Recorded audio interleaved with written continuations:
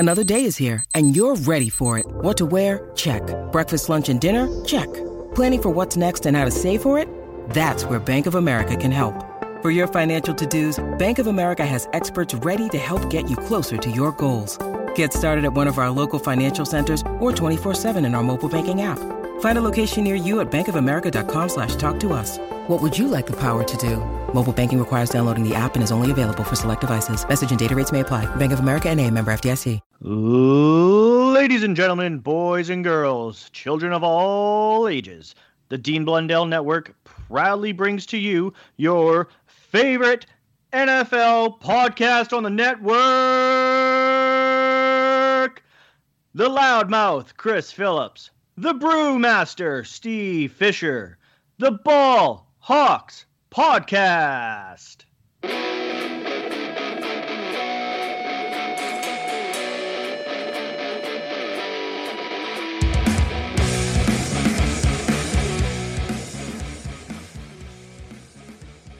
All right, welcome everybody to the Ball Hawks Podcast on this beautiful 41-degree sunny Okanagan Sunday.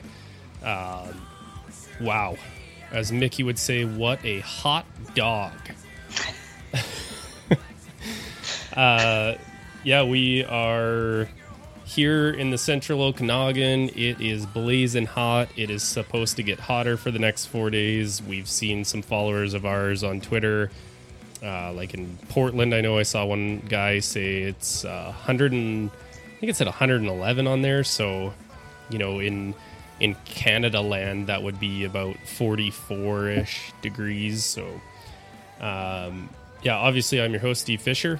You can find me on Twitter at @SSFisher87. And I am joined by my co-host, Christopher Barley Phillips. Did I throw you for a loop on this one? Yeah, I have no idea who you're talking about, but I guess just to fill in the blank there, I'll go hot dog, hot diggity dog. I can't believe you don't know that one. Barley. That's from Onward. Ian and Barley.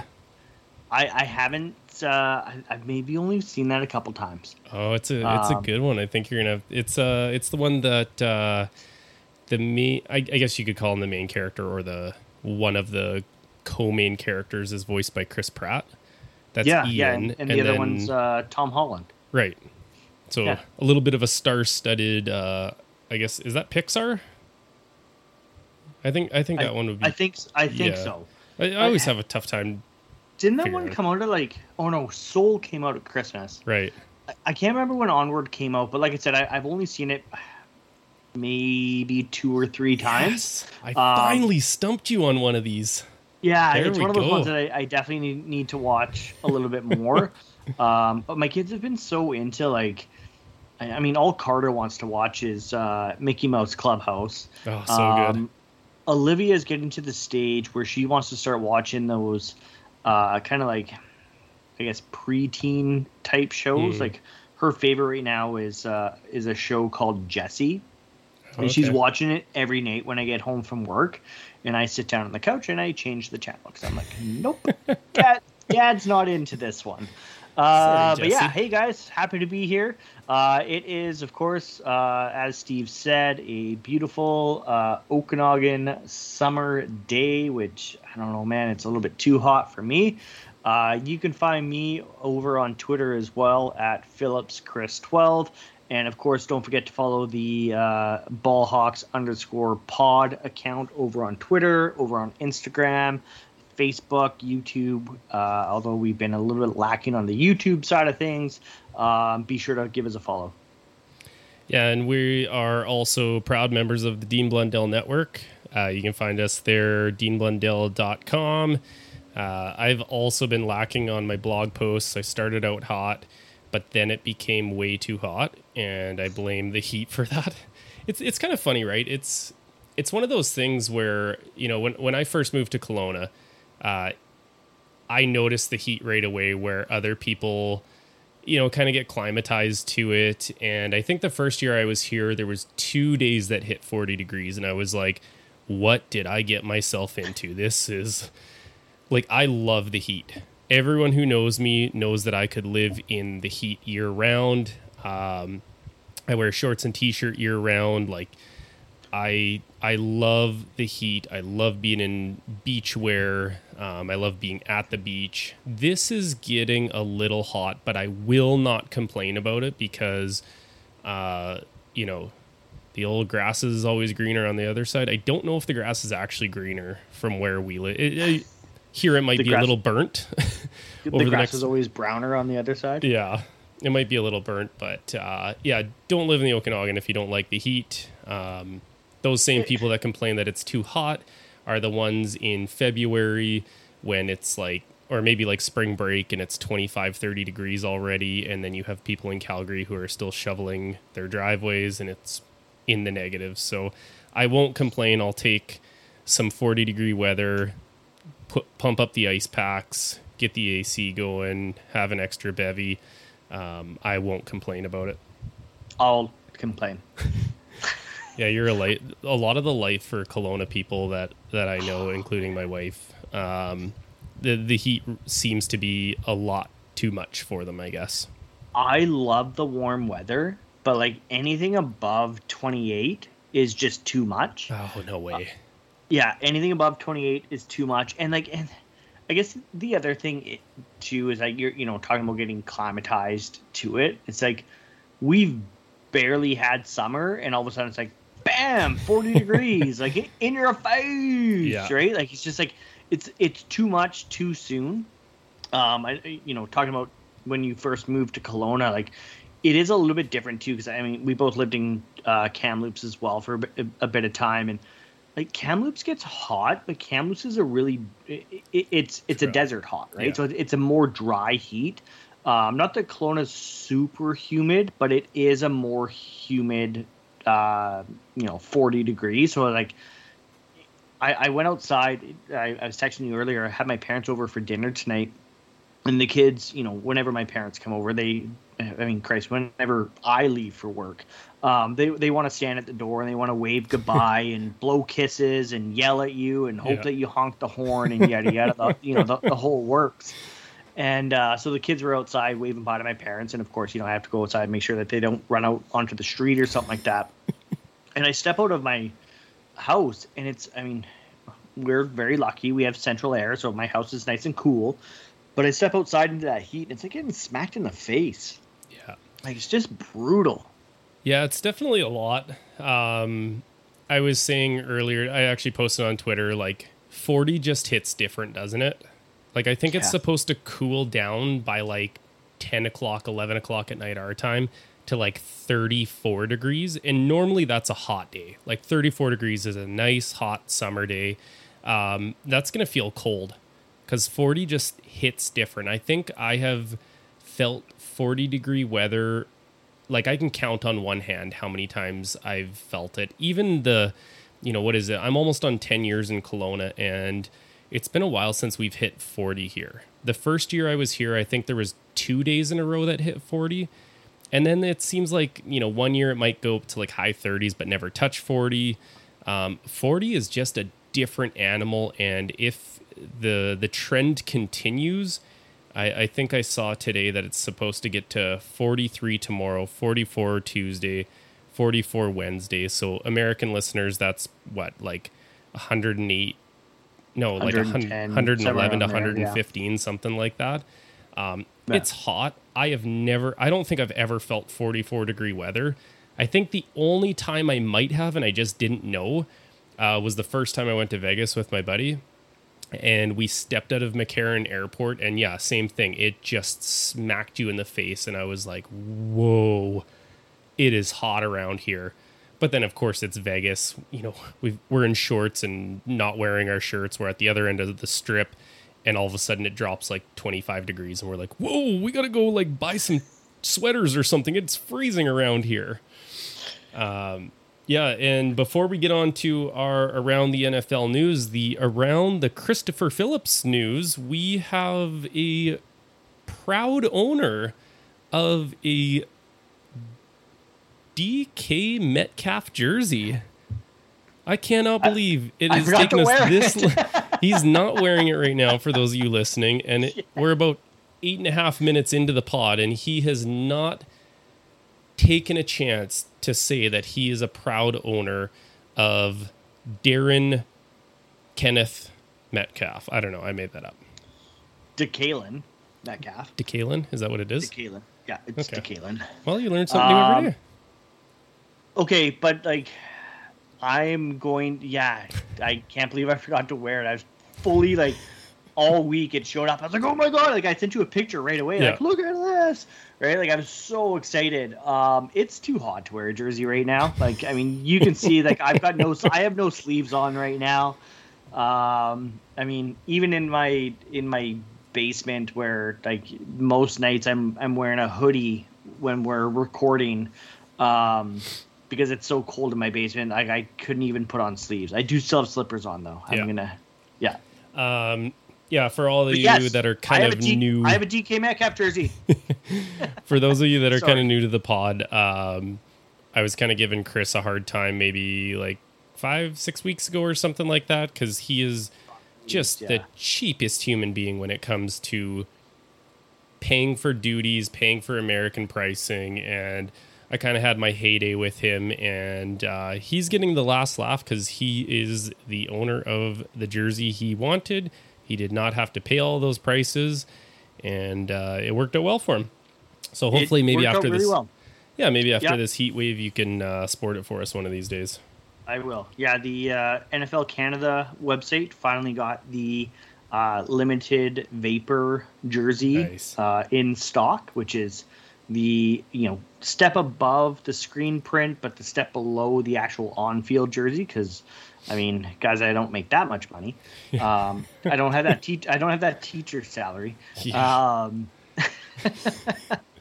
But yeah, so I didn't have to pay duty because it was coming from Canada. They had a promotion for free shipping, so I even got free shipping. And I guess even better is, I mean, on the American website, it was listed for $150 US. But on the Canadian website, it was also $150. So I guess in that sense, I got a discount too. Yeah. Okay. Let's get into some around the NFL news. We tend to record on Sundays, and then Mondays come along and all the cool things happen. I have no idea why this has been going on this NFL offseason, but that's how it works. The first one that happened last Monday was the news of Carl Nassib. Do you want to take that one away? Sorry, I muted myself for a second there. Good podcast. Yeah. We do podcast. Yeah, nobody wanted to hear me burp. True. Yeah, Carl Nassib became the of the Las Vegas Raiders. Became the first active, openly gay NFL player last week. Posted a video, I believe, on Instagram, I want to say. I mean, I saw it on Twitter, but I think that's where he initially posted it, was Instagram. Kind of saying, like, I wanted to do this for a long time, but I'm gay. It didn't really, like, I mean, it wasn't like, hey, guys, like, look at me. Like, it was just like, I wanted to do this for a long time. There's a lot of people out in this world that are struggling with who they are, and they don't have the ability to, live their life who they are. And this is who I am. I am a gay man. I play in the NFL, and that's that. So I thought it was, really good video, really great way to, I guess, announce that news. I know you and I have talked about this as, like, we both feel like the world in this day and age, like it shouldn't be big news, but it is, because I mean it is still an issue, and there are still a lot of the LGBTQ plus people in that community that do struggle with their day-to-day lives, and having somebody with the platform that Carl Nassib has is huge. Yeah, you said it perfectly there, man. It shouldn't be an issue, but the fact of the matter is it is, because if you saw a lot of the pushback, like there was so much support, so much love for this guy and his message, using his platform to impact a community that is underrepresented in society. And it shouldn't be, but you see so much of that backlash, even on his posts about, oh, this is silly, why should this be news? It's news because these people are not being represented as equally as other members of society. That's why it's news. We're saying it shouldn't be news because we should all just be good freaking human beings and just love and care for everybody, right? So yeah, I think you said it really awesome. The other part was he donated $100,000 to Trevor Project to show his support and make a difference there. So they, I'm not sure what they use the money for. I didn't really look into what they use the money for in their charitable cause, but that was great. And then the other kind of thing that came about that is his jersey became the #1 selling jersey across the NFL, which was super, super cool. Again, it's just showing that there are a lot of people who support love for everybody. And he's using his platform, like he said, to just give voice to people who feel like they don't have as equal of a voice. And if you can't see that yourself, you're probably fairly privileged and you don't understand what it is yet. So that was really cool news Monday morning. I don't know when this next one came out, but it's kind of been talked about for a lot of the off season, and that's the Tight End University held by George Kittle, Travis Kelce, and Greg Olsen. And so I've been listening to a lot of podcasting on my way to work, and the big thing with this one was who was going to get invited. Like, are you just going to invite everybody? And this is their first year of actually doing it, and they got some pretty cool sponsors and were able to like put everybody up. But I think, don't quote me on this, but I want to say there was 46 invites, and the big notable one who was not invited was Tim Tebow, the tight end of the Jacksonville Jaguars. Tim Tebow was not invited to Tight End University.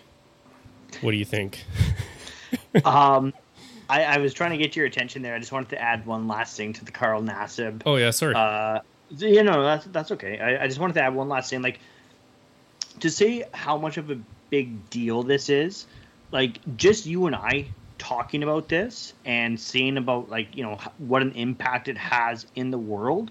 I get goosebumps talking about it, and I'm not a part of the LGBTQ plus community. So if that's how I feel, you can only imagine how the people that are a part of that community, and especially the youth that are a part of that community, how it makes them feel seeing someone like that representing them and their community. So I just wanted to add that really quick. Tight end U, the U, right? Not quite. Not quite. Fun fact, when I was like 10 years old, the U was actually my favorite school.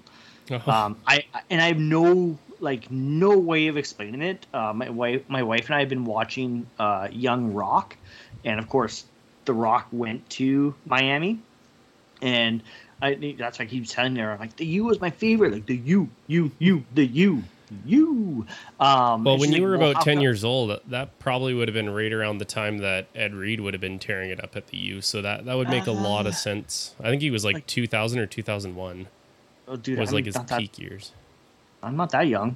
You're pretty young. 96, bud. 96 was when I was 10 years old. And honestly, if I could probably break it down to one thing, it was probably the colors. I don't know. Or I mean, I'm sure they probably were good in '96, but I don't know. orange and green probably caught my eye. I also liked the Mighty Ducks when I was 10 years old. So, Fair. yeah, the tight end Tim Tebow. Suck it, nerd.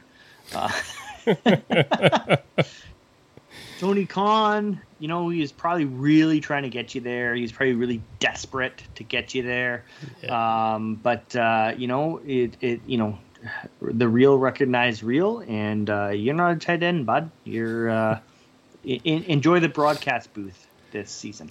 Well, the funny part is they were I can't remember which one of the three they were interviewing. I think it was Greg Olsen, like super well spoken, really humble guy, and they're like, so why wasn't Tebow, like prodding him to why wasn't Tebow invited? And instead of saying the dude's not a tight end yet because hasn't played it, he was like, well, we have a lot of guys who have really put in their time, and they're veterans of the league, and we kind of want to we had limited numbers, yada yada yada. In the back of his mind, he's like, dude might not even make the 90-man roster.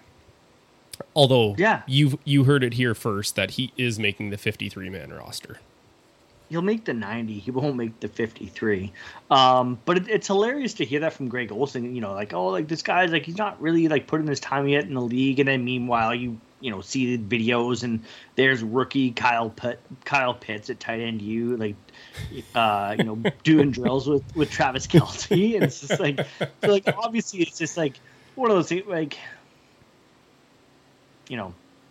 this is a family-friendly show, so I'm not going to say the F word. But, it's almost like Kittle, Olsen, and Kelce were like, yeah, like, beat it, bud. You're not one of us yet. That's so funny that you said that phrase. That is the first thing I thought of when I heard him talking. I was like, he's just telling him to beat it. Like, beat it, bud. Beat it. How you doing? Keep it moving. Yeah.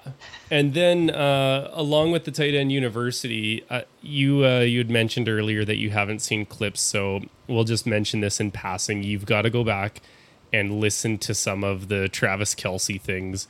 I think there's a clip where Greg Olsen is like trying to do like a little welcome thing, and thanks to our sponsors, thanks to you for coming out, and Kelce's just in the like near /background, like he's far enough away where he's not directly in the mic, but he's close enough where he's like in the immediate camera shot, and you just hear him, he's like, woo, woo, let's go, like just screaming at the top of his lungs. And of course you're like, yes, that's totally Travis Kelce. And I think the caption was like, Tight End University is just an excuse for Travis Kelce to party. Which, I mean, let's be real. Any boys' weekend is just an excuse to party. Like, oh yeah, babe. Like, I remember a few years ago going down to Vancouver for a lacrosse tournament, and I mean, this is probably 10 years ago actually. Oh yeah, babe. Like, just gonna go play lacrosse with the boys, and next thing you know, it's coming home with a mustache that's dyed black, and it was just boys' weekends hit different, man. You're talking about 40 degrees hitting different. Boys' weekends hit different for sure. One of the actually cool videos that I did see that came out of Tight End U, which I don't know if you saw. I'm sure you did, being a part of Ravens Twitter. The video of I think it was Mark Andrews, Hayden Hurst, and Darren Waller all hanging out. So that's kind of cool. Just an old school bromance reunion.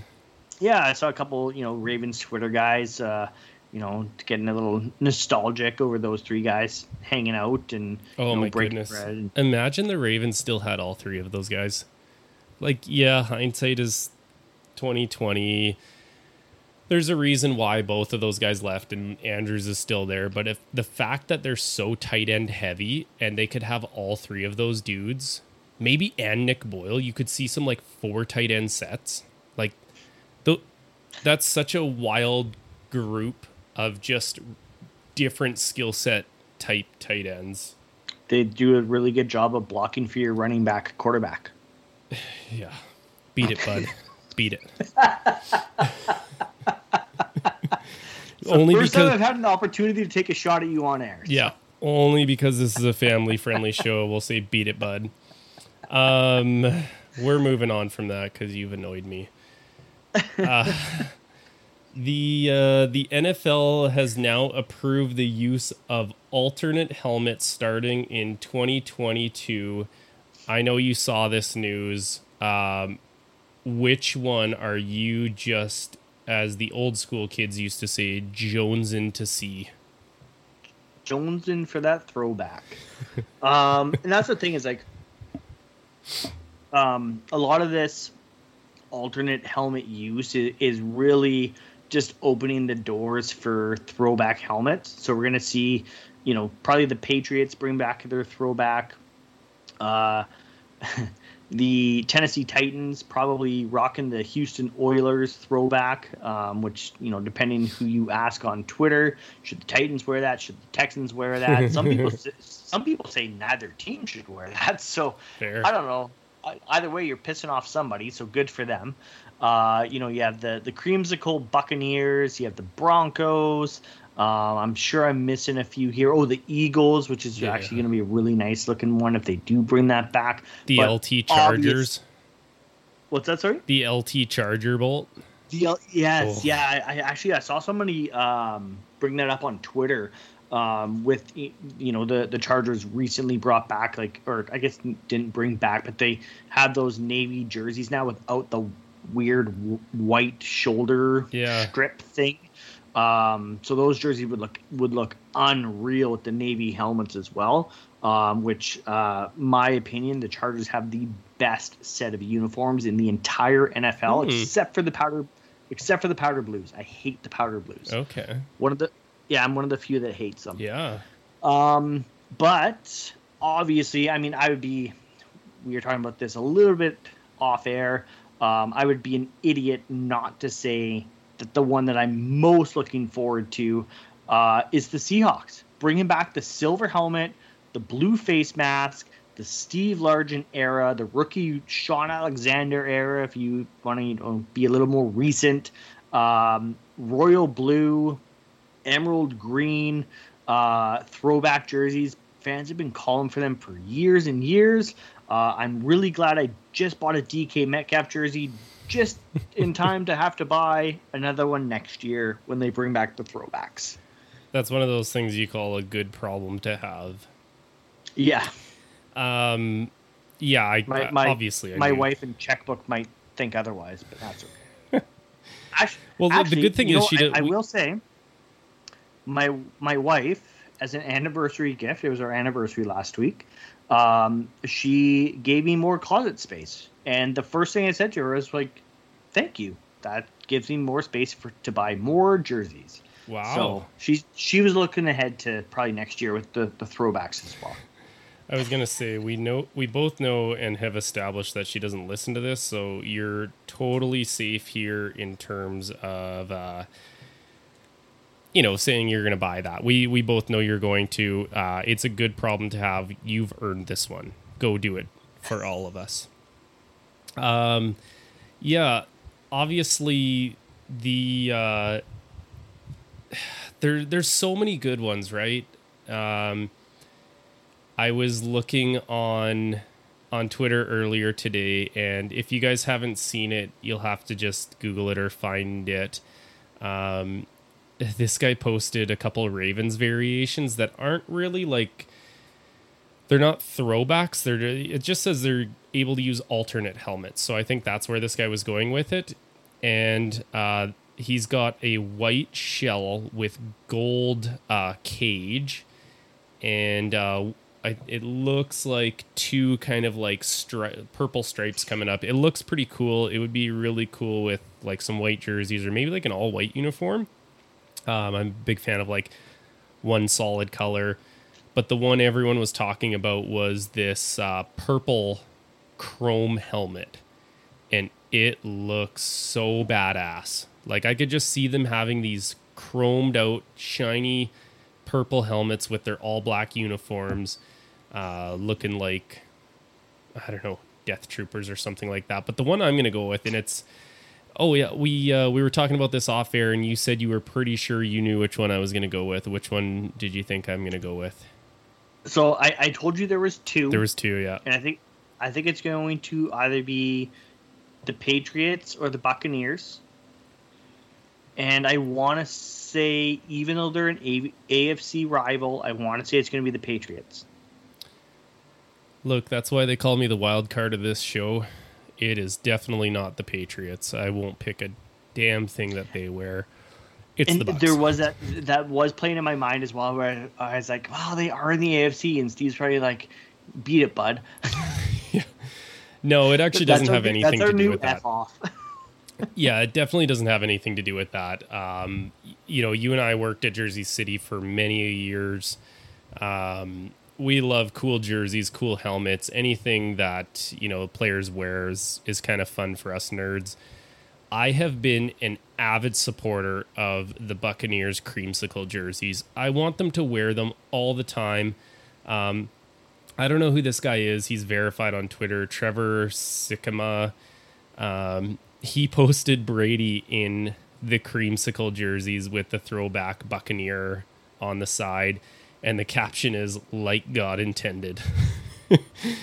And these things are just, again, I know I've said it on the show a bunch of times, but the uglier the jersey, probably the better it is, in my opinion. I love those jerseys where it's just like, what were they thinking? Like, they're so disgusting, you have to like them. But I think that's our approach from a nostalgic standpoint, right? Like, to see your team come out week after week in these creamsicle jerseys, you're like, what the hell are they wearing, right? It's like, well, they'll never be able to do that. From a nostalgic standpoint, we like it. I mean, some people, again, going back to hockey as we do regularly, a lot of people don't like the skate jersey for the Canucks, right? And like, right. A lot of people are saying that, well, you only like it because of nostalgic reasons, which is probably true. So I could see that with the Bucs a little bit as well. And I would like to, at least, I'm taking a half point here because I did say the Bucs or the Patriots. I guess I flipped the coin wrong as to guessing which one you would pick. This is not the NHL. You are not awarded loser points for losing in overtime. No. So I wanted a loser point. Sorry, quickly, did you see what Bobby Wagner said about the alternate helmets? No. So, I mean, of course, everyone's like, oh, alternate helmets, like throwbacks are coming, like silver helmets, royal blue jerseys, blah, blah, blah, blah, blah. And Bobby Wagner tweeted, no, we're pushing for black jerseys. Ooh. Mm-hmm. Now, oh my goodness, I am such a huge fan. Like I just said, obviously with that Ravens helmet, an all white jersey would kind of be fun. I am such a huge fan of any all black jerseys. Like the Jets all blacks hit hard. The Eagles all black jerseys hit hard. Like there's just something mean about them. There's something, I don't know, maybe it's because they look like Darth Vader running around there. I don't know what it is. They look mean. They look nasty. It looks like you came there to mess the other team up. That would be so cool. Yeah, they're talking about, I guess, according to Bobby, all black with, I mean, of course they would still have the green accents, black helmet, green accents. Again, the other interesting conversation that came from, of course, Seahawks Twitter is, with the alternate helmets, like, okay, so they can potentially introduce a new jersey, but does that mean they have to get rid of one of the current 4 that they have? And if they get rid of one, do they get rid of the Wolf Gray or the Action Green? And of course, that kind of divided Seahawks Twitter as well, which I'm going to actually go out and say, eliminate the white.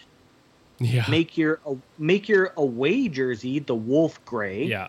Keep your Action Green and then introduce the throwback. But the even Seahawks, that would divide fan bases too, because then you've got the traditionalists versus the contemporaries, and yeah. I mean, if the Rams, I guess, kind of started that trend though. Like if you look at the Rams away jerseys, I think they called them like bone white, and they look like they were just white jerseys that were washed in hard water. Like they're just the most off-color white that you can like.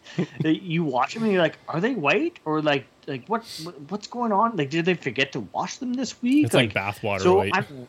Yeah, and even then, like the Seahawks Wolf Gray jerseys, like it's such a light colored gray.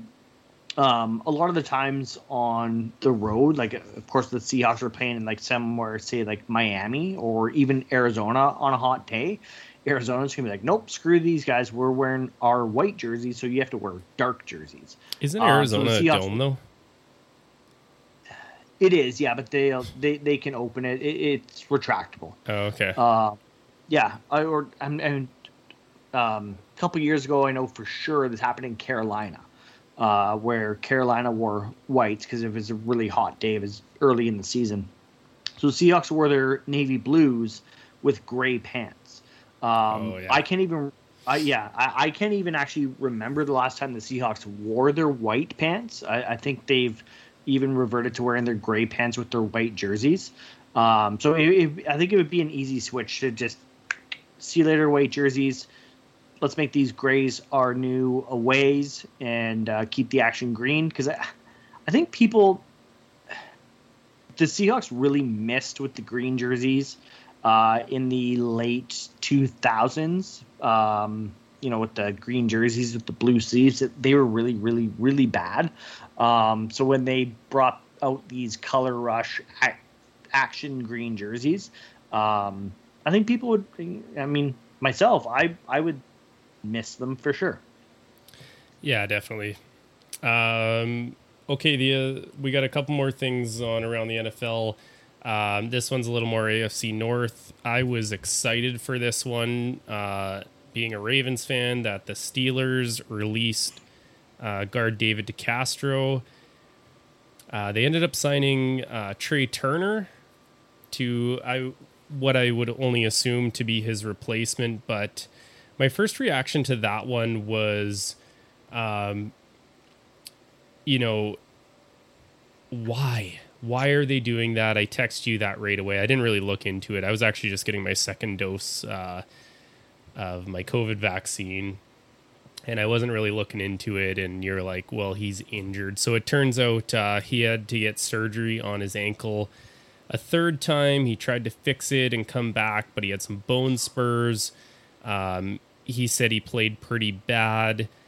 He's got to see how the surgery goes. But, essentially right now he's not on their team. And for Ravens fans, that's a good thing.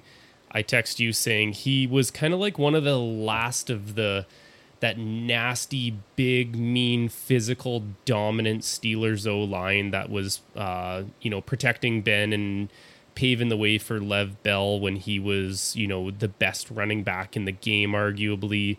I will not miss seeing him line up on Sundays against the Ravens. He's just that prototypical. He's big, he's mean, he's nasty. You hate to play against him, but if he's on your team, you absolutely love this guy. So obviously, I hope things go well for him. I don't ever wish that a player, is injured to end their career. That sucks. They get Trey Turner back. I know this probably isn't as big of news for you being in the NFC West, but I thought I would just mention it quickly. The big star of around the NFL, Chris, is Tom freaking Brady and his comments on I guess it's a show that they're airing. I don't even know where it's airing, but it's called The Shop Uninterrupted. And man, did he make some waves. And again, instant reaction things. Tom Brady, not on the Patriots, is so much cooler than Tom Brady on the Patriots. He was so lame for 2 decades. He wasn't allowed to say this. He didn't do that. And within not very much time at all, he is throwing Lombardis from ship to ship. And he's appearing on TV shows. And, essentially, this is family friendly. So I'm going to try and, not say the words, but, give you the context for how it was. So essentially, when he was dealing with free agency and the Bucks were the ones who inevitably got him, there was other teams, and there was this unidentified organization that backed out. And his initial thought was, and I quote, "You're sticking with that mother effer? Are you serious?" And then, of course, like, that blew up everywhere, and people, and I even posted this, and I'm like, man, this is so hilarious that Tom Brady is like this, but we got to get to the fact. Who is that mother effer? And who did, we talked about it. Who did you initially think? I just did a quick search there. I know you don't have Crave, but the shop is on Crave. Okay. It's on HBO for our American friends, or for our Canadian friends, it's on Crave. So I will definitely watch that episode. Yep. I mean, initially, I think probably like everybody else, when that trailer dropped with that little tidbit of, you're sticking with that mother effer. I think myself, along with everybody else, all thought it was Jimmy Garoppolo and the 49ers. There was a lot of talk last offseason that the 49ers were interested. They were apparently one of the last teams right to the wire to try to acquire Brady, or sign Brady, I guess I should say.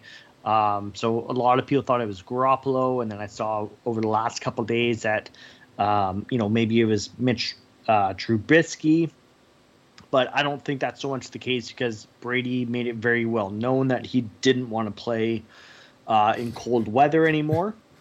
So no, I don't think it was Trubisky. I mean, of course, those old bones don't work quite as well in that cold weather, which Chicago, of course, would have. The one name that I haven't seen that I think actually might be an option is Tannehill. I mean, Brady was linked to the Titans for, again, right to the wire. So maybe it was Tannehill. I don't know. Yeah, I saw that name thrown out there a little bit too, which was kind of funny. Obviously, I did see, I can't remember where I was reading it from, that there was a lot of link lately to it being the Raiders, to which obviously Gruden responds, "We love our quarterback." Yeah, of course you do. The guy that doesn't want to win anywhere else and will retire if you don't trade him from the Raiders. Yeah. Kind of convenient that a week later Tom Brady comes out and says, "You're sticking with that mother effer?" Totally. Yeah, I mean, it makes a lot of sense that it could have been the Raiders, because the big thing behind this was the team in question, declined him. He was kind of looking around at potential suitors, and they were like, "Nah, we're good." And so obviously the Raiders kind of make sense for that. I think the Titans could be in there. I do think it is the Raiders, though. Not once did I actually believe it was the 49ers. I didn't have a good guess as to who it was until I saw this thing about the Raiders, and I was like, yeah, you know what? That kind of does make a little bit of sense. And the other funny thing is it goes on a little further in the show. I shouldn't be saying this because there's little spoilers for those of you who want to listen to it. Who cares? But Brady goes out and says he's going to get his revenge on this team by saying, "I'm going to go F you up because of that." So I'm thinking to myself, who do the Bucks play in the next year? Or okay. Maybe it was last year, though. Like, maybe it was last year. That I think it's either going to be last year or this year. He's either saying it from last year's perspective, saying, whoever's on the schedule, I'm going to go F you up. Or he's saying it right now in the off season, saying, like, I've got a shot at you this year. And of course, that makes me think that maybe it's more so an NFC team, right? Like, totally. Yeah. Okay, that's your opinion. You're gonna stick with that mother effer. Okay, well, I'm gonna come in. I'm gonna F you guys up because you gave me the shaft. So that makes me think that maybe it is more so the 49ers, and maybe it is Jimmy Garoppolo. I mean, Brady knows Garoppolo's game very, very well. He was his backup for a very long time. So maybe Brady does have that insight to be like, really? Like, this guy? Like, yeah. Yikes. Points the finger. Now, here's a wild card one. And this is only from the perspective of, he's got to be talking about it in free agency here because that's who he was thinking of. But what if he was talking about Drew Brees or like anyone in the Saints? I don't know, man. Like, no, I don't think so. I think Brady has too much love and respect for Drew Brees to say like you're sticking with this guy. Like, yeah. Even though Brees was clearly in his last season. Excuse me, is there an echo in here? Echo. I don't think Brady would say that about someone like Drew Brees. I think it's going to be more so one of those, I guess, younger, unproven quarterbacks, or one of those younger quarterbacks that has maybe shown that, like, hey, maybe I am a bit of an F up, and maybe I should be replaced. Yeah, if I was being honest, like that was my wild card one, being like, because I'm just trying to think of what franchises he would have wanted to go to that were kind of ready to win now. The other one I thought of was Carolina. Obviously, they had Bridgewater there, who, he's a high pick, but he hasn't really done anything. He's just shown that he's probably more suited to be a perennial, like, quality backup player. And what about maybe a team like... Sorry to cut you off there. What about maybe a team like Minnesota? That's where I was going next to. Yeah. Where it's like, right? they're there to win now. Tampa was kind of the perfect storm for him, though, because they have a good offense with, very good wide receivers, very good offensive line, pretty serviceable running backs. I know I included Lenny and Rojo in my top running back duos a couple weeks, or was that last week, 2 weeks ago?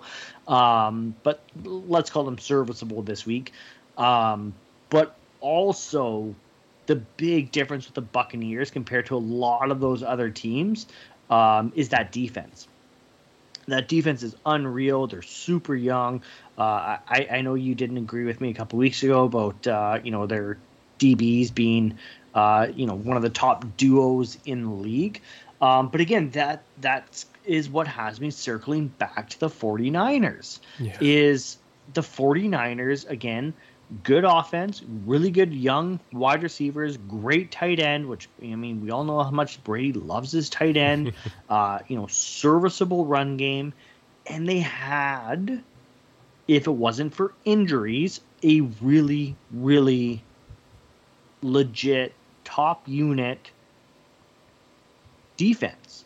So it's going to be really hard for me to come off of that. Don't get me wrong. Glad he didn't go to the 49ers. Give me Jimmy Garoppolo all day long, because that guy is one of the worst quarterbacks I've ever seen play. He's got the Jimmy legs. I'm pretty sure he closes his eyes when he throws the ball. I've never seen somebody so nervous in the pocket than Jimmy Garoppolo. But yet that's why I think it was San Fran. And he's a California kid. Yeah, fair. Brady.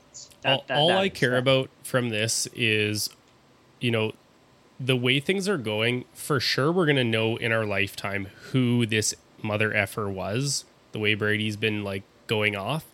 He's going to let something slip, whether it's in his older age or whatever. I just want to see more of this from Brady.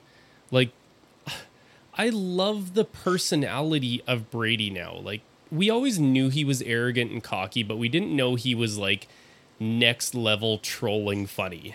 So, glad he's out of the AFC. Glad he's showing a little bit of personality. Arrogant, cocky, and funny. Yeah. Somebody just give that man some more avocado tequila. Is that what it was that he was drinking when he was being carried off that boat? That's all you need. Let's get into a little fantasy football talk right now. Last week we kind of started it off on our way too early fantasy football stuff, but I think a lot of leagues are kind of shaping up in terms of maybe just getting together. I know you're still working on our, I don't know what we're going to call it, but our fantasy football league. We'll get the details of that. We still have people messaging us all the time or throughout the week saying we'd love to join. So we'll try to make it so everybody can join. We don't want you to feel like the Tim Tebow of Tight End University. So yeah, just to save face, I'm definitely working on that, guys. It's still early. We'll get. Sorry, guys. I've been really busy. Yeah. I haven't had a chance to. Steve and I haven't even talked about it. It's just life has been crazy right now. So. It's 41 degrees here, people. Yeah. The only thing I'm trying to do is not melt when I walk. So once guys, this heat snap I don't know if you've seen, but I'm really, really white. So I just need to really, really be careful in this hot weather. So what you're saying is you should have more time inside and devices. No. Yeah. So we thought we would start a little fantasy football talk, and we were kind of thinking of some topics that go in this sort of pre-drafting phase as you get geared up for fantasy football. Some of them are more centered towards if you've never, if you are not in a keeper league. Some of them are designed for if you are in a keeper league. But the first question, you actually came up with this one. And it was kind of like, who do you want across all leagues that you're playing in? Maybe what are those one or two names that you want to hit and you think it's a smart idea for people to target? Give me a couple names here. Going into this upcoming season, I'm going to look at this more from a redraft standpoint than a keeper standpoint. So going into this season, a couple guys that I definitely want to have on my team. Quarterback Jalen Hurts. I think if one thing that has really stood out in the NFL for these last probably 5 years at least, but probably even been more prevalent in the last 3 years, is those dual threat quarterbacks. They look pretty good in their first year. Both from a, on-field aspect and a fantasy aspect. But then that second year, they always seem to take that leap. Patrick Mahomes, Lamar Jackson, Kyler Murray had a pretty good season last year. He wasn't, I would have to check to see where he finished as far as top 5 goes. I know he wasn't QB1, but he still had a good year. But look at some of the quote unquote older guys. Russell Wilson as a dual threat quarterback is still very, very prominent in the fantasy world. Deshaun Watson, again, Deshaun Watson's still really young, but he's been in the league for a few years. So another guy that's still very prominent as a dual threat quarterback. And that's what Jalen Hurts has. He's coming in. It's his second year. Carson Wentz isn't there. So, the Eagles are saying Hurts isn't our guy, but he's their guy. And he's got more talent around him this year than he did last year. They added Devontae Smith, if I'm not mistaken. Yep. I think it was the running back. Is it Kenneth Gainwell? Yep. Which a lot of people are really, really hyped up on that guy as well. So Jalen Hurts is a guy that I would definitely target in a lot of redraft leagues. Running back, Derrick Henry, we all know, or Steve knows my feelings towards Derrick Henry. I think you can fire him into the sun. It's hard not to say, take one of the top guys, take a Christian McCaffrey. I think Dalvin Cook is going to have a really, really good year. Again, if he can stay healthy. That's the biggest thing with the running back is, finding the guy that, especially with them expanding the season this year to 17 games is finding that guy that can stay healthy. And I think this year for me, it's going to be probably Nick Chubb, actually. Yep. He is a guy that I wouldn't be surprised at all to be finished as RB1. Wide receiver, oh God, there's so many good wide receivers in this league. And I'm going to be a homer on this one. I'm taking DK Metcalf. I want DK Metcalf everywhere. And I'm just going to leave it at that because you guys all know I'm a homer, so I'm just going to leave it at that. Tight end. I mean, I saw a thing on Twitter either this morning or yesterday, like, Travis Kelce's been the tight end one for, how many seasons, and surely he's going to fall off, and who's going to be the tight end one this year? I'm only going to give it to him this season and this season alone because I think after this year, someone else will take his spot. But a guy that I think will be phenomenal for the tight end position is Darren Waller. Really good picks. All those very, very good picks. I didn't know which way we were going with this. I didn't know if we were going top level guys, if we were going sort of like, who do you like flying under the radar? Quarterback, I'm going to start with Justin Fields. I know we're going to talk rookies at some point. I know they've got QB1 Andy Dalton there. I know Matt Nagy has said that Andy Dalton is starting the season. I also know that Matt Nagy is stupid and that Andy Dalton is very, very average at best, and Justin Fields is absolutely electric. He's going to have a running game there. He's going to have a bunch of tight ends. He's going to have a tight end there. He's going to have weapons to work with. He's that dual threat that you were just talking about. Those are the quarterbacks I like. So when you're having like a bad game through the air, you still pick up those points with your legs. You're always a threat to take those touchdowns in the red zone. So give me some value on Justin Fields. If I'm going to go wide receiver, it's pretty easy for me to pick Justin Jefferson. I have him in one of our leagues. I love him. He is a breakout guy, but I'm actually going to go with Brandon Ayuk.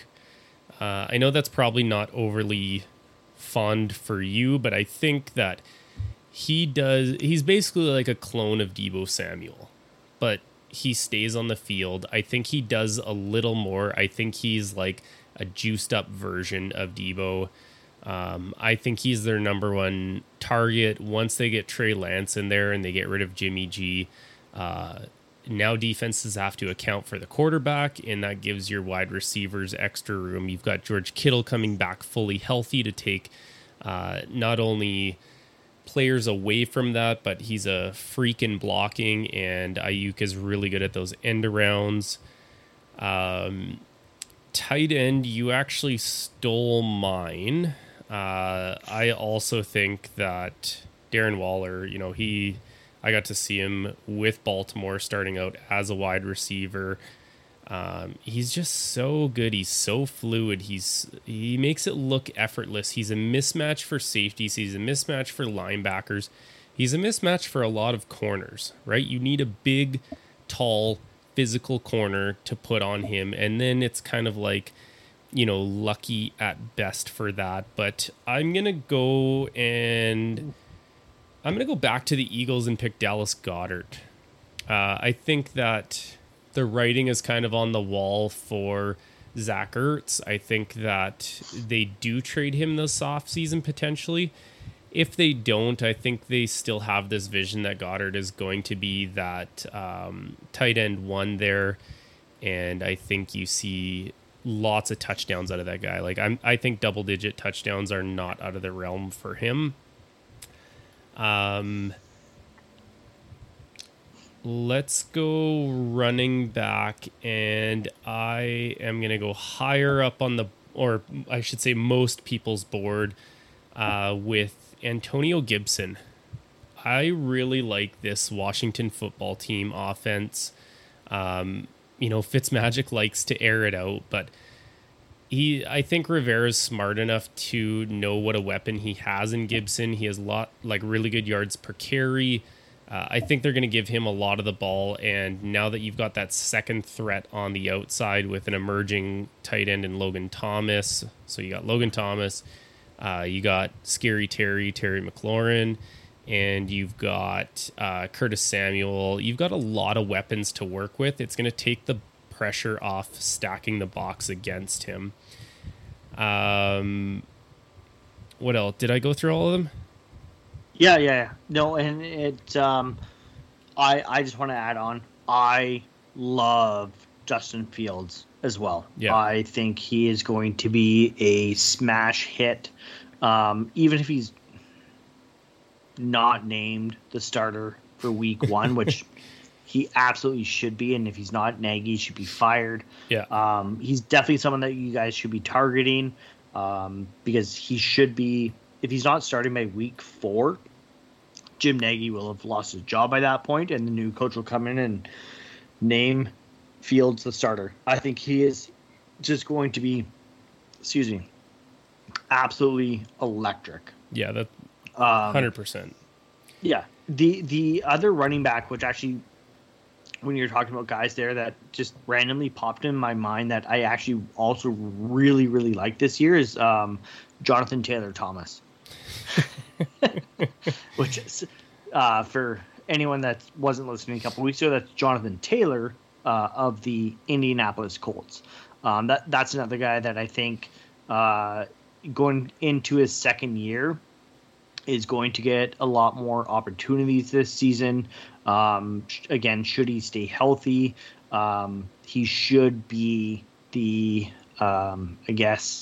number one mouth to feed in that three-headed running back race in Indy there.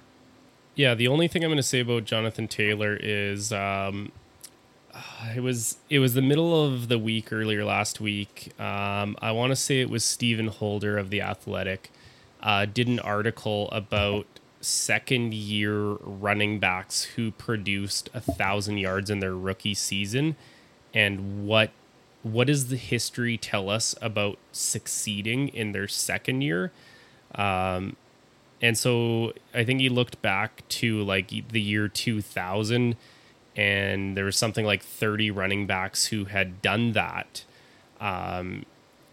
in that time period. And he kind of went through each one and, gave a little bit of background history. So if you have The Athletic, you should check that article out. I like looking at the trends because, you see a lot of these guys who don't watch football, but they are so good with statistics, end up winning leagues because they just follow trends. Fancy numbers. Yeah. Let's keep in the fantasy world, but let's talk about positional value. I know this comes up in every league we've ever been a part of. What do we think of positional? We're not going to talk kickers and defenses. That's silly. We know there's no value in those positions. We're not talking about our idiot kicker, as Peyton Manning loves to say. So how do you rank positional values, and is there some truth to loading up on a certain position that you feel has more value than others and being weak in an area? I mean, it all depends on the type of league that you're in, right? Like, you and I were talking the other day. I just got into the Scott Fish Bowl 11. I got into a satellite league. It's a best ball league, but they have a super flex position. So in a super flex league, you're going to value quarterbacks a hell of a lot higher than you are in any other league. Like, you're going to be taking a quarterback probably. I mean, I'm drafting in that league. I'm drafting 8th overall in the first round. I'm taking a quarterback. I'm 95% sure with my first pick. I guess not looking at like any super flex. Let's look at more standard type of league. And in case anybody isn't up to date or knows what, like, the lingo we're talking about in fantasy football, a super flex means that there's a flex position that you get to start somebody, and it can be of any position. So that could be a tight end, a wide receiver, a running back, or a quarterback. I guess you could put a kicker in there, but, I probably wouldn't. Yeah, typically it's saved for everybody but a kicker. And that's the thing. It's like in a super flex position, you should be starting a quarterback because, he's the guy that starts with the ball in his hands every single play.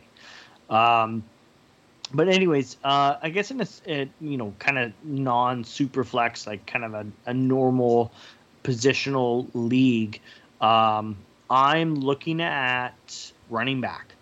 I'm not, you see it all over the internet, RB0. I'm not on the RB0 gang. I believe running back still is a very valuable position in fantasy football. So usually, if I have the first, 1 to 6 position, I'm probably looking running back.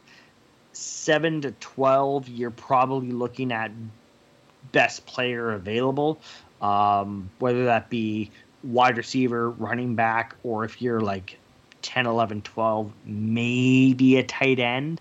If you're looking at like a Kittle, Kelsey, Waller type tight end. But for me, running back is my number one priority. Yeah, I think, if you go and just Google, fantasy football draft rankings, you're probably going to see, 8 or 9 running backs in the first 10 at least. And I think the reason why they do that is because in the NFL, there's only a certain amount of starting bell cow type running backs, guys that are going to get those 25 plus touches week in, week out. They're guaranteed a touchdown kind of thing. So if there's only, a handful of those guys, well, you want to get your hands on one of those guys, or maybe you want to get your hands on 2 of those guys. So that's kind of why everybody leans to running back. And I would say you and I are very similar that way. The one league we're in, you and I both are kind of loaded up on running backs alike. We usually start 3 running backs, and usually have a 4th one kind of sitting in the way. So I would agree with that. But like Chris said, it kind of depends on what your league is and how it's set up. If your league has a lot of something, well, maybe you can get away with sort of leaving that off till the end. Our one league, we only have 1 quarterback spot to start. And most leagues do. So unless you're going to go out and get one of the top 3 quarterbacks, there's not much of a position or a point differential between, say, like quarterback 3 and quarterback 4. So at the end of the year, you have to look at it and say, do I really want to draft, quarterback 4 in the 2nd round or the 3rd round? Because there's a couple quarterbacks that went, when really I could pick up another quality starting wide receiver, or maybe my starting tight end, and hold off on a quarterback that's going to be 5-point difference if I wait till the 8th round. So it's just always an interesting thing to talk about, like what people value. I know our buddy Ted tends to go the exact opposite way, where, he'll be drafting and running backs are flying off the board, and he's just quietly sitting there taking all the tight ends. So he has, runs the monopoly on them, or, takes those. People are drafting like handcuff running backs, and he's getting like a DeAndre Hopkins, right? So interesting kind of things there in terms of how you position or value positions. But what about your draft strategies? I know you mentioned you're drafting 8th. Does that change your strategy going into it if you know you are not getting one of those top 5 running backs? No, I mean, again, in that league, because there is the super flex position, I'm fully planning at the 8th overall pick. I'm fully planning on taking a quarterback. I was talking to another buddy about this the other day, and he talking about draft position and like where would you prefer to pick. And I mean, most people are going to say like, hey, like where do you want to pick in your fantasy draft? First overall. I don't. No. In a redraft league, like sure, in our keeper league, yeah, I want the first or second or third overall draft pick. I want a good I want the best opportunity at one of those top rookies coming in. But in a redraft league, I don't want the first overall pick because I don't want to now have to wait until the last pick of the second round to make my second pick. Yeah. I would rather be in that 6, 7, 8 range so that I get better value in the second round. As far as like, values and things like that, like I said, like it's so like dependent on what kind of league you're in, where you're drafting. But in that 6, 7, 8, like I said, that's kind of the sweet spot where you get that good pick on the turn, not just in the first and second round, but every round. You're getting that good value on the turn each round. You can kind of like, maybe in the first round, okay, well, I mean, maybe even a Nick Chubb is going to drop to you in that 6, 7, 8 range. I don't know what that's going to look like in a redraft league this year, but you could also, again, look at best player available. Oh, look, there's Devontae Adams. Okay, sure, yeah, great pick, and you're still going to get a really good running back in the second round, right? So it's one of those things where it's so dependent on the league and where you're drafting and what you value more. For me, like I said, it's always going to be running backs first. But if I'm 8th overall, you might be taking a wide receiver in the first round if you're 8th overall. And I'm okay with that too. You really have to adjust with your draft position and your league scoring. And that's the biggest thing that I have learned in 10 years at least that I've been doing fantasy football.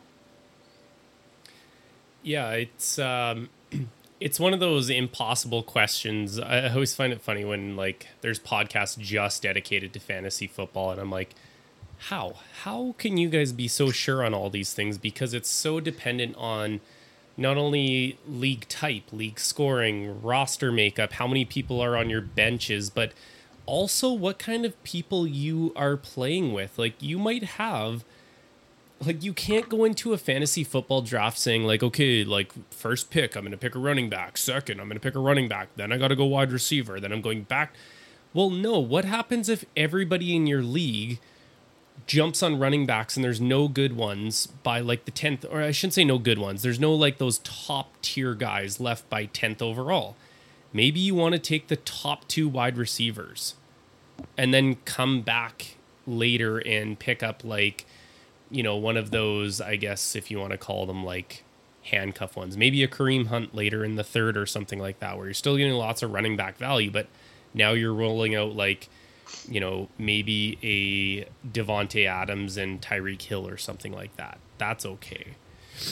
Well, and that's where the zero running back strategy comes in, right? Where it's like, if you are drafting 10th overall, then maybe you are going, like you said, Devontae Adams, Tyreek Hill, or maybe you're going Travis Kelce and Michael Thomas, or some combination of wide receiver, tight end, and then maybe in the 3rd round you're like, okay, like maybe I'll grab a guy like DeAndre Swift, right, or Miles Sanders, or one of those I guess call them second, maybe 3rd tier running backs that are they're still the RB1 on their team, but as far as a fantasy standpoint, they're not one of the upper echelon guys. Right. Somebody that can give you value at the position without being, a Saquon Barkley CMC kind of thing. Yeah. All right, it's time for everybody's favorite segment. Third down, what you got for me today? Third down, I've got a really good one for you. I threw it together like first thing this morning. So I was like, oh man, Steve's going to love this one. And just to pull the curtain back a little bit, I texted Steve at 7 o'clock tonight being like, man, I don't even have a third down yet. Like, I don't, like I mentioned earlier in the show, I had my parents over for dinner tonight. So I was busy entertaining. Real family man.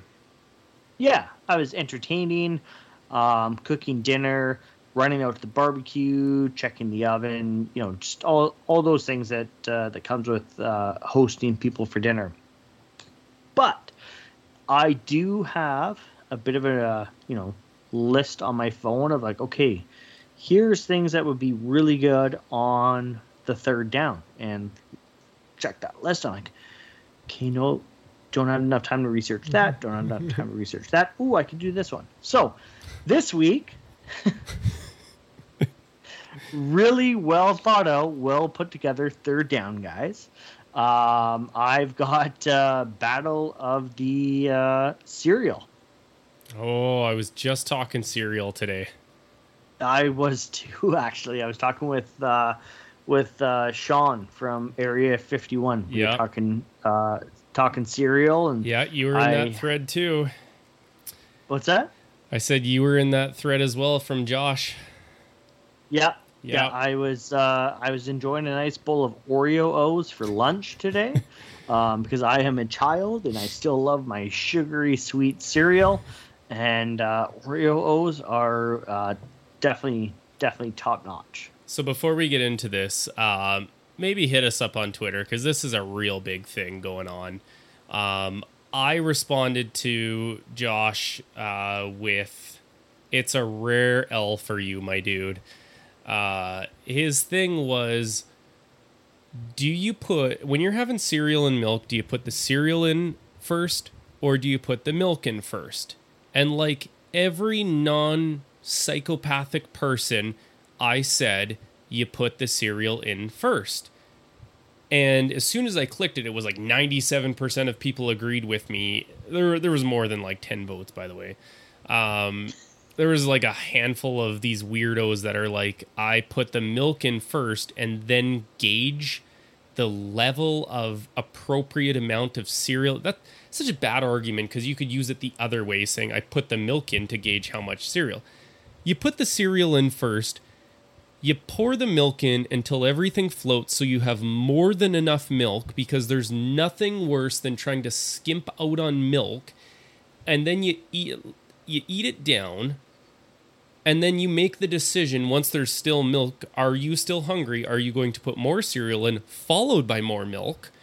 And here's where I might be in the minority, I don't drink the milk from the bowl. What? No, I find it's too warm for me.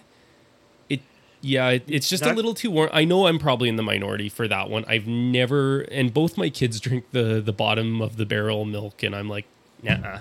It either goes in, down the sink or, yeah.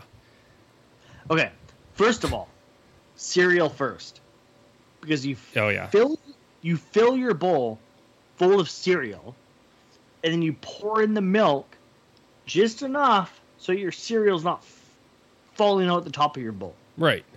If you go reverse, you're not getting enough cereal. Right. Like, how do you know? Like, you don't know the ratio. And then, like, if your milk's warm, you're not eating your cereal quick enough, bud. Like, come on, like, get that down. Sorry, no.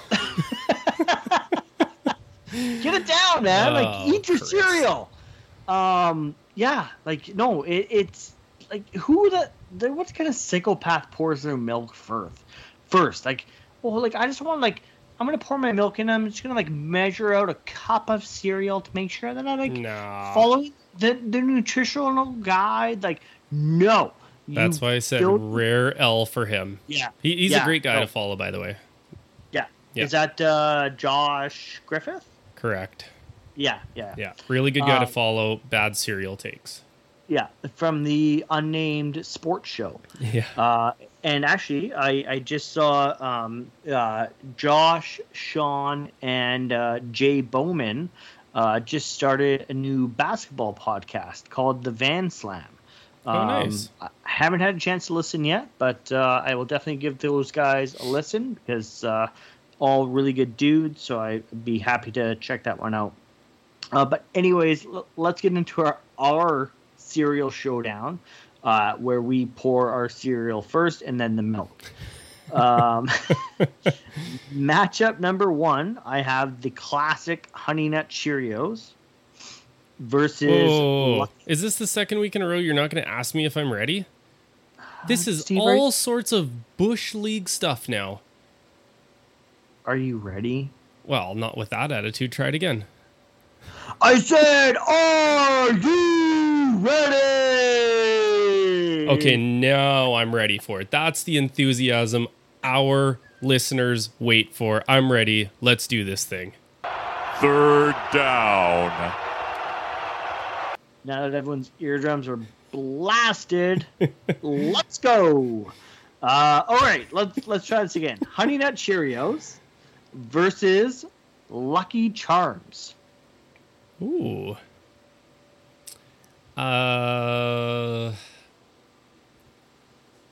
This is a tough one because one I eat a lot more of, but okay, so we eat a lot of Cheerios in our house. Obviously, 2 kids under the age of 5, like we just have the double Costco pack of Cheerios at all times for snacks, for as soon as they wake up, whatever, they have a little something to eat. I miss Lucky Charms though. Like there was this little bits of kind of this Cheerio like material, and then you got like blasted with these dry marshmallows. They're good, but I think Honey Nut Cheerios are just such classics. Like I sit down and eat bowls of them dry or with milk actually.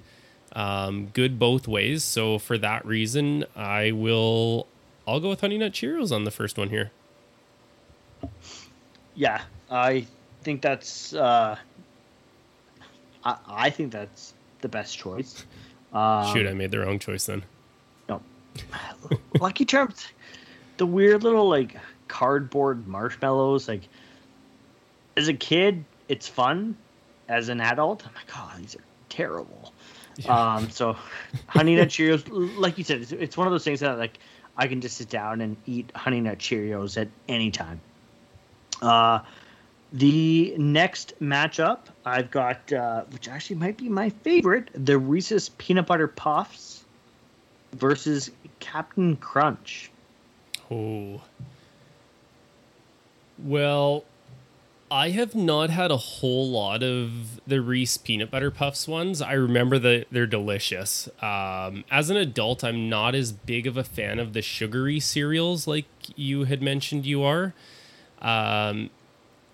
But a little fun fact, I only eat Cap'n Crunch and one other cereal. I'll save it for in case you have it on there. Only for when we're camping. It's the only time I eat certain types of cereals.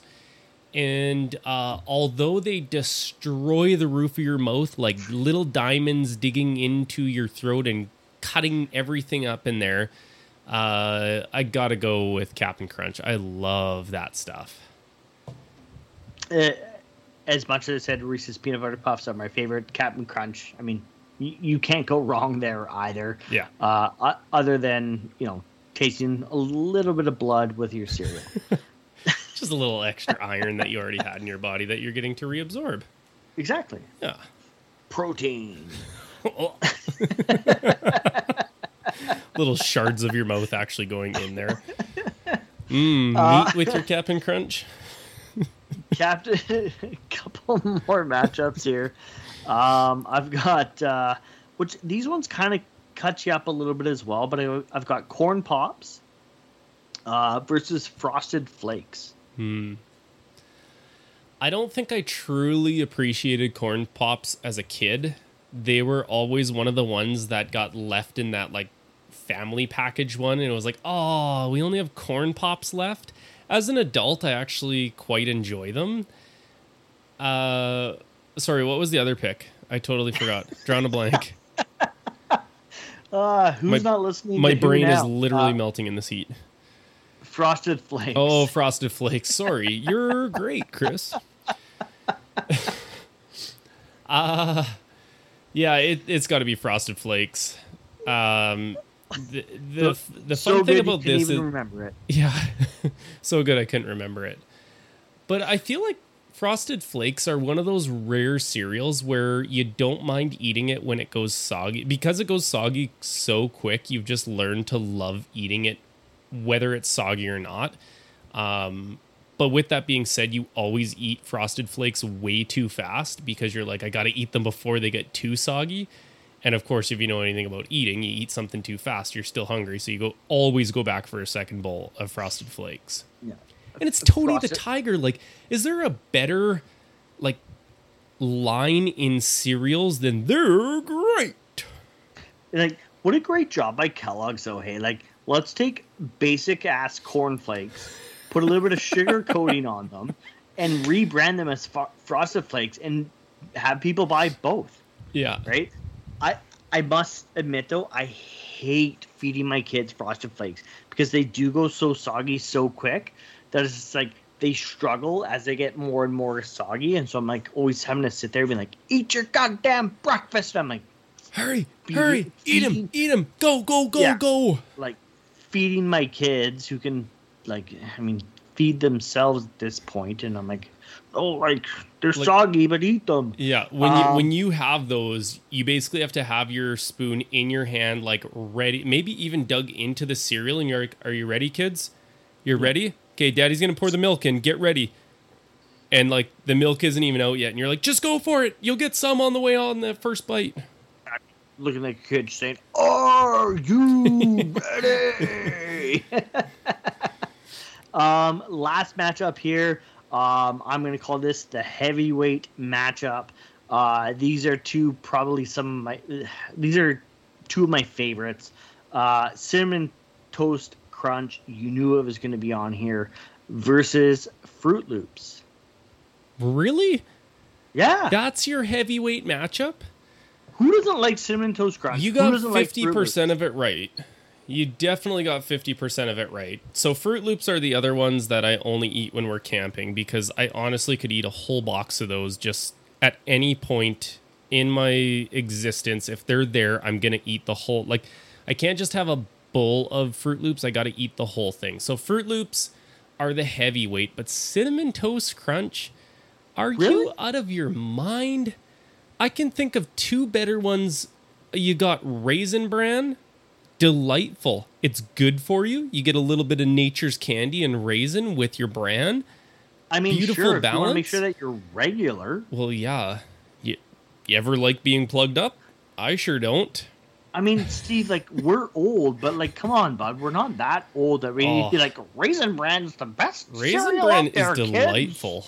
And Come on, if you think any differently, you're in denial. Like, Don't me wrong. I don't mind a good bowl of Raisin Bran, but, like, to say delightful. it's in the, like, no way. Cinnamon Toast Crunch. Like, are you Yeah. two? Are you two? Yes. Oh, I well, told you it's at pretty this obvious outset that you're here, two. Like, I'm a child that likes sugar cereals. Like, how wouldn't Cinnamon Toast Crunch be in this matchup?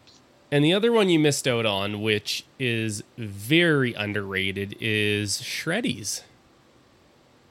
You are a 80-year-old man. Shreddies are delightful. You've got like a nice balance of just everything. No, you are an 80-year-old man with Another good one is that he can. what are those ones called? I can see them. They're kind of like, it'll come to me. Needless to say, I don't think it's a surprise where I'm going with this one. I'm not a big fan of, like, we did a third down with candy on it, and I admitted that I am a candy fiend. I love candy, but I do not like sugary cereals. Like, if I want to wake up in the morning and eat sugar, I just go and grab my gummy bears. Why do I need to do it with like artificial cinnamony flavor? If I wanted cinnamon flavor, I toast myself up a nice piece of rye bread and I put some cinnamon sugar on it. Like every normal adult would do, but no, you got to go Cinnamon Toast Crunch.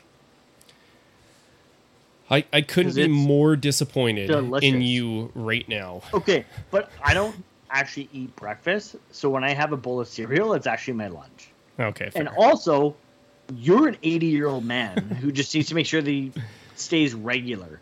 So, I mean, if we're talking like probably like the champion of cereals, I used to eat this a ton in university, probably because I was poor, but it's also it's really good. It's good for you. Vector. Love Vector. Lots of little pieces in there. I could sit down and eat at least 3 bowls of Vector easily. Kids, if you're listening to this, don't listen to Chris. Cereal is not all about the sugary substance. If you want a sugary cereal, save it for when you're out camping like the rest of us do. If you're going to have some cereal, have something that's tasty but also maybe a little good for you. And if you don't want to do that, you might as well just have candy for breakfast. So, or maybe a pop. Maybe you just have like a Coca-Cola for breakfast if you're going by Chris's, cereal strategies here. So, here at the Ballhawks podcast, we cannot endorse eating Cinnamon Toast Crunch for breakfast. Kids, don't listen to the old man Steve Fisher there. Live your life. Eat the sugar cereal. Eat those Cinnamon Toast Crunch. I had a bowl of Oreo O's for lunch today, and it was fantastic. And Steve, with his shreddies and his goddamn Raisin Bran, can beat it, bud. I mean, if you're going to have Oreo O's for lunch, just have Oreos. Like, why put on this facade like you're doing something good for your... Like, oh, I'm having some cereal for lunch. No, you're not. You're having Oreos. So just... Don't go in and get Oreo O's. Go and have double stuffed Oreos. Much better. Dunk it in your milk if you really want that. I didn't want to. I also didn't have Oreos in my cupboard, so I had the Oreo O's cereal that I bought for my kids, air quotes. Yeah. And I don't eat it all the time, but I was like, today I was like, I just want some Oreos, and it's so good. Anyways, let's, I guess, run down your top 4 here, even though we all know that like your MVP is probably Raisin Bran because you're basic AF. Anyways, Honey Nut Cheerios, Fruit Loops, Frosted Flakes, and Captain Crunch. Who's your MVP? When you say it back like that, I've got a great lineup. Like, I've got a good lineup of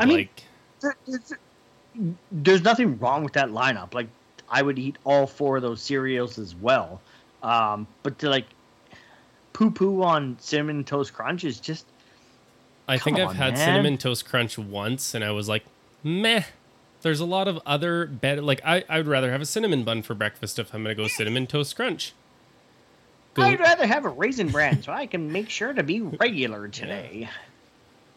I'm going to go with my MVP. I think pre-kids, I would have called Fruit Loops my MVP. Post-kids, I think Cheerios have saved me more times than I can even imagine. Like, hey, Daddy, we need a snack. Here's a bowl of Cheerios. Or, like, it's even saved me. Man, I'm really hungry. I don't want to do anything like cook. Hey, bowl of Cheerios. They're great. They're delicious. They got a little bit of sweetness to them. I'm sure they're somewhat good for you in terms of like fibrous content and not just pure sugar. So, yeah, I'm going to go with Honey Nut Cheerios for this one. You took this third down way wrong. We're not talking about like what's like, oh, like this one's pretty good for you and it's healthy and it's got fiber. No, like we're looking for the best cereal. I guess I'll accept your answer of Honey Nut Cheerios. I do enjoy a good bowl of Honey Nut Cheerios myself. Fruit Loops, also fantastic. But I don't know. Like, if you had to pick one, who would you, out of even the ones you didn't answer, Cinnamon Toast Crunch your MVP? Honestly, probably Reese's Peanut Butter Puffs, actually. Okay. I might have to give those another try. I love Reese's. Like, it's such a good chocolate bar. Anytime you get peanut butter and chocolate together, it's just money. I take that back. I love Reese's Peanut Butter Puffs. They're fantastic. But if I'm going something that like I can eat like all the time, it's Fruit Loops. But you definitely have me questioning this partnership right now, Steve. Yeah, don't worry. It's not just me thinking that. Yeah, perfect. Yeah. Okay, we've got our mailbag of the week segment here. So our first question comes from Facebook by our buddy Liam Haggerty, who all-around great guy, also our Bengals aficionado. So this question is going to make quite a lot of sense. With so many teams focusing on improving their O-line, who might be available to shore up in that area via trade? Trade's a tough one for me. I'm going to go... I would think it's somebody that's going to get cut. If you're going to pick somebody up, it's probably somebody that's been cut or somebody that's going to get cut in those 90-man that get sort of as roster cuts. Like, maybe they even look at a DeCastro. Like we talked about earlier in the show, that makes a lot of sense. They've played against DeCastro for a long time. They know what they would be getting with him. If he's healthy, he's a difference maker. And you tend to see that a lot in the NFL where players move within the division because they know the teams so well. So I don't know about trade. That's a really tough one. Maybe a team like the Saints is looking to make some additional salary cap money and they want to trade one of those players away because they have like a young guy coming up. Trade's a really tough one for me to predict, also because the Ravens usually just look for those roster dumps and they've been pretty successful. Do you got anyone for trade you thought of? No, I agree. I mean, if it's anybody, I mean, David DeCastro is suddenly available. But trying to predict a trade, especially on the offensive line, it is very, very, very difficult because every team is trying to find an advantage, especially at that position, to protect, their franchise. Most teams' quarterback is their franchise. So, yeah, trying to predict a trade or who might be available, especially at this point in the offseason.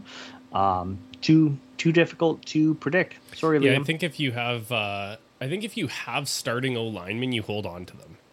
And if you don't have them, you're looking for other people's maybe like young cuts or maybe undrafted free agents that don't make it. You got to look elsewhere. There's not a lot of times where for example, the Ravens and the Chiefs trading Orlando Brown to the Chiefs, that doesn't happen that often.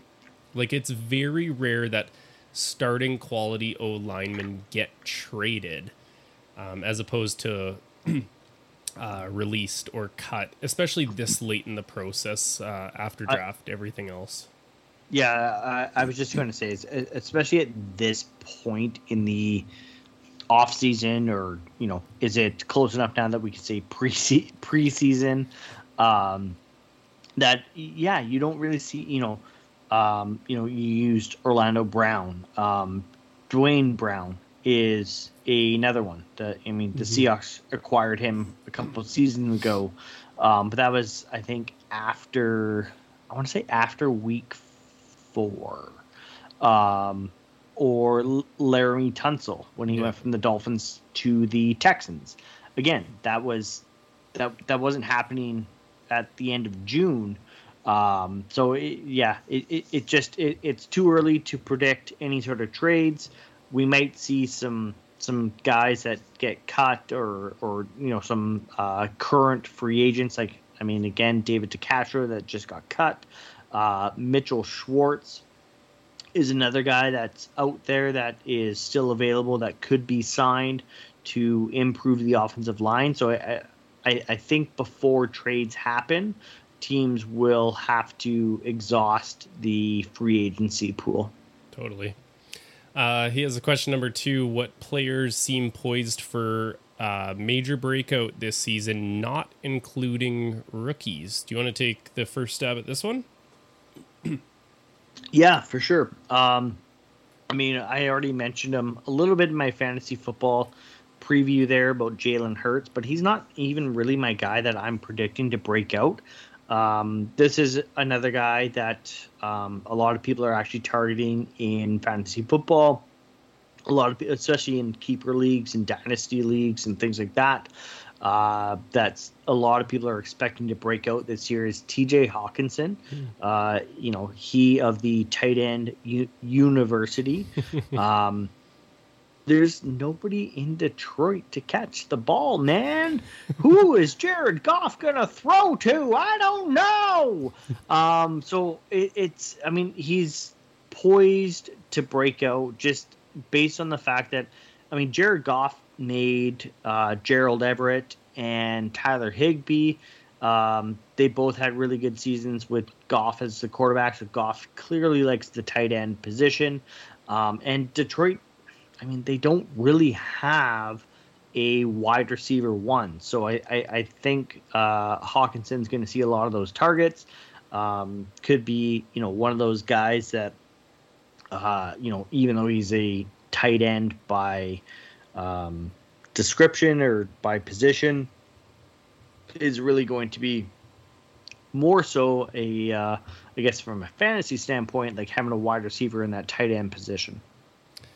Yeah, that's a good pick. Again, there's just nobody to pass to in Detroit. So just by process of elimination, he's going to get a ton of looks. He's talented.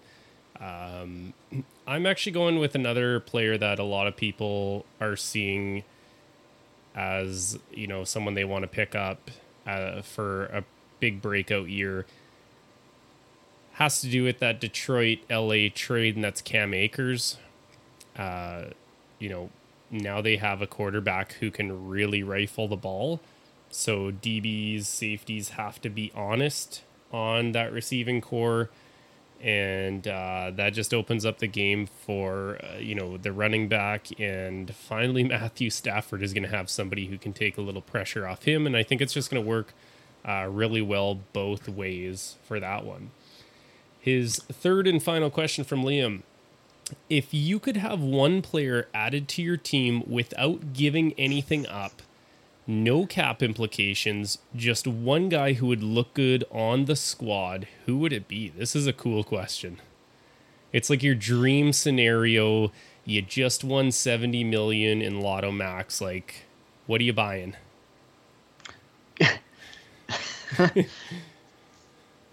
I saw this and I really struggled. Like, can I say, like, in his prime, Deion Sanders? No, this has to be a current player.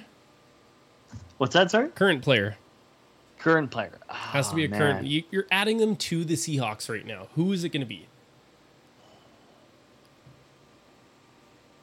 All right. Well, Chris is figuring his life out and trying to circumvent the question once again.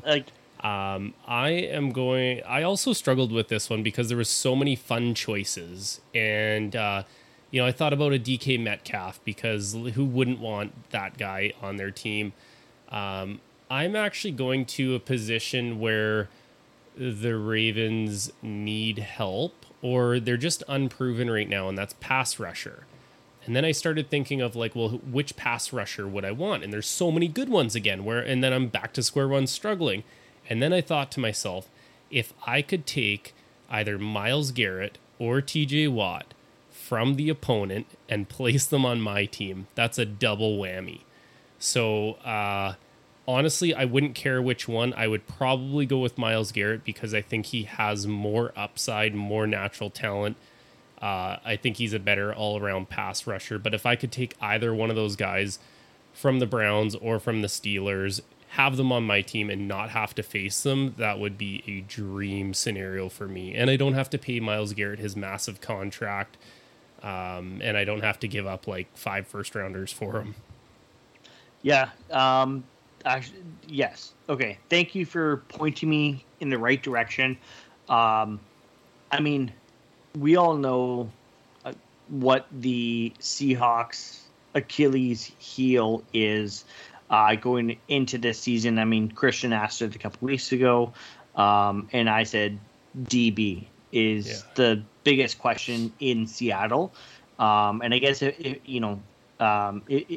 there's so many good DBs in this league, and that's where I was really struggling. It's like, where do I go? And like, do I go J.C. Jackson? Do I go Jair Alexander? Like, do I go, one of those good young guys down in Tampa Bay that I spoke so highly of? But no, it is exactly like you said. You take from your opposition, you make them weaker, and in the return, you get that much better. So how the hell did I not think of this sooner? And again, thank you, Steve, for pointing me in the right direction. Jalen Ramsey. Oh, how good would Jalen Ramsey look in a Seahawks uniform with Jamal Adams behind him? Oh my goodness. Yeah. Like, all day long, that would be the nastiest trash talking team ever. I don't care who's on the other side. Like I said a couple weeks ago, like, Jalen Ramsey is one of the best cornerback duos in the league by himself because he just shuts down the number one wide receiver. So, yeah, give me Jalen Ramsey. No strings attached. Doesn't cost me anything. He's in a Seahawks uniform, and whoever's on the other side of the field, I don't care. Yeah, absolutely. The best part about that question is, like I said, it's like, you won $70 million. What are you buying? You're like, there's no wrong answer to this. Not only am I not paying all of this draft capital for him, I am not taking on his contract, and it like severely weakens the other team. But man, thinking about Jalen Ramsey as a Seahawk with Jamal Adams and Bobby Wagner, like, that's a mean team. And man, are you going to hear about it? You're going to hear about it every second you're on the field with those guys on there. And I love that idea. Almost as good as that Seahawks defense with Richard Sherman, Bobby Wagner, Cam Chancellor, and Earl Thomas. Almost as good, but not quite. Not quite, because Cam Chancellor eats nightmares for breakfast. Yeah. Okay, our next question comes from our buddy Matt on Facebook. If you haven't checked out his stuff, go to Instagram, look up at Matt F Photography. The guy is an absolute wizard with the camera. I know he's done photo shoots for us, and he makes me look kind of respectable. So if he can do that, he can literally do anything with a camera. So go check out his work on Instagram. This is a hilarious question, and I'm pretty sure, but by the looks of you smiling there, I know you've seen this question. Kind of a little bit of like a little dig, but I'm going to roll with this a little seriously. Can you tell me why the Seahawks are your second favorite teams? Vikings. Can you tell me why? Sorry, can you tell me why the Vikings are your second favorite team?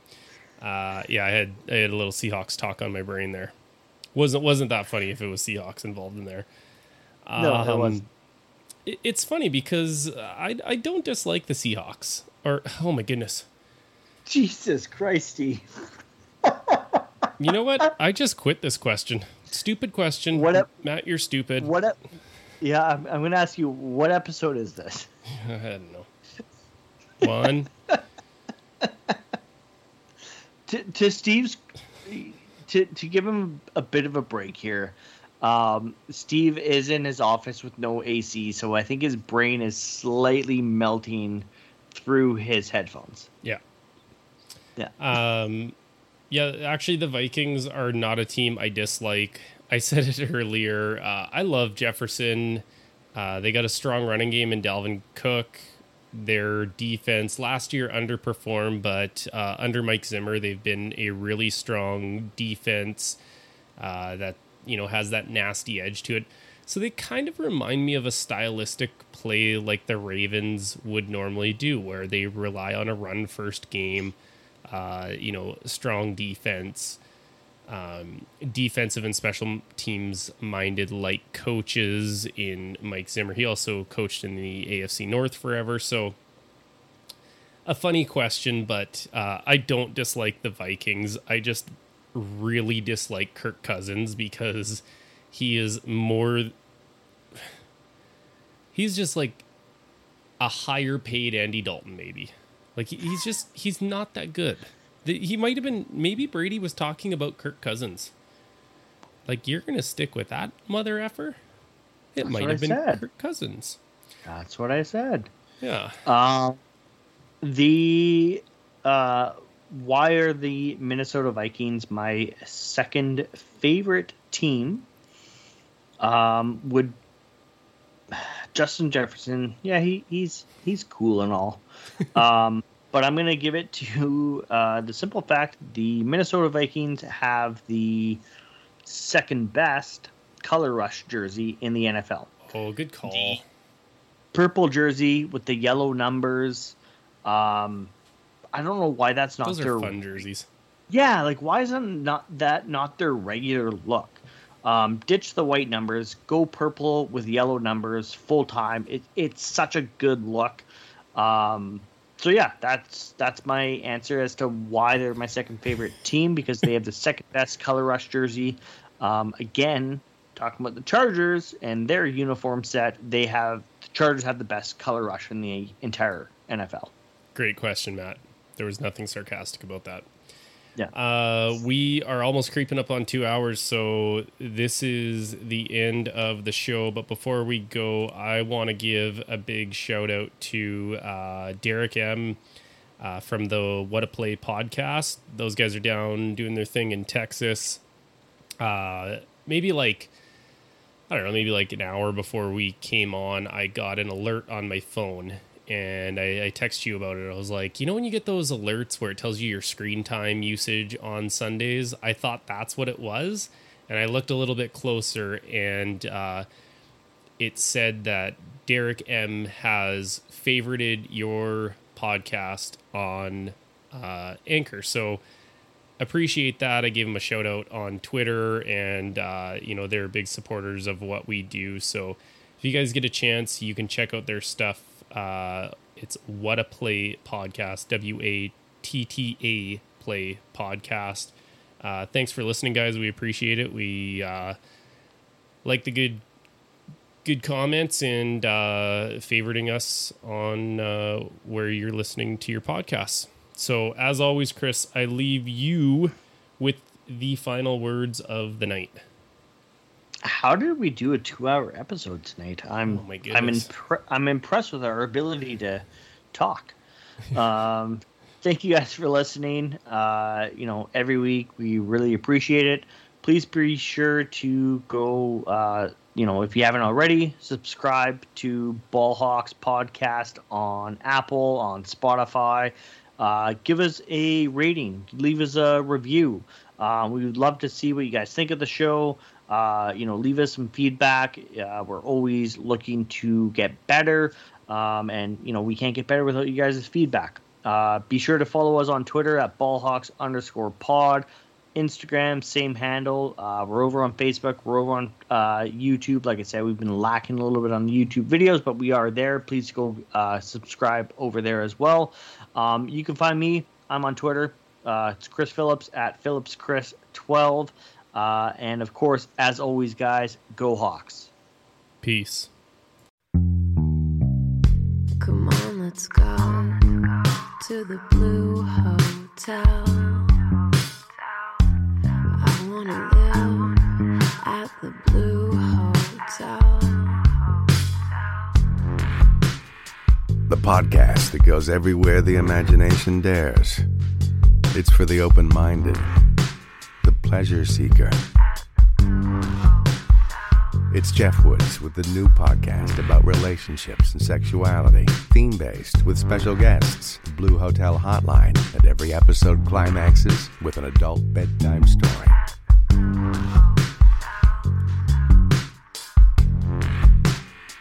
Get a room and listen in at the Blue Hotel. Begins Friday, September 23rd.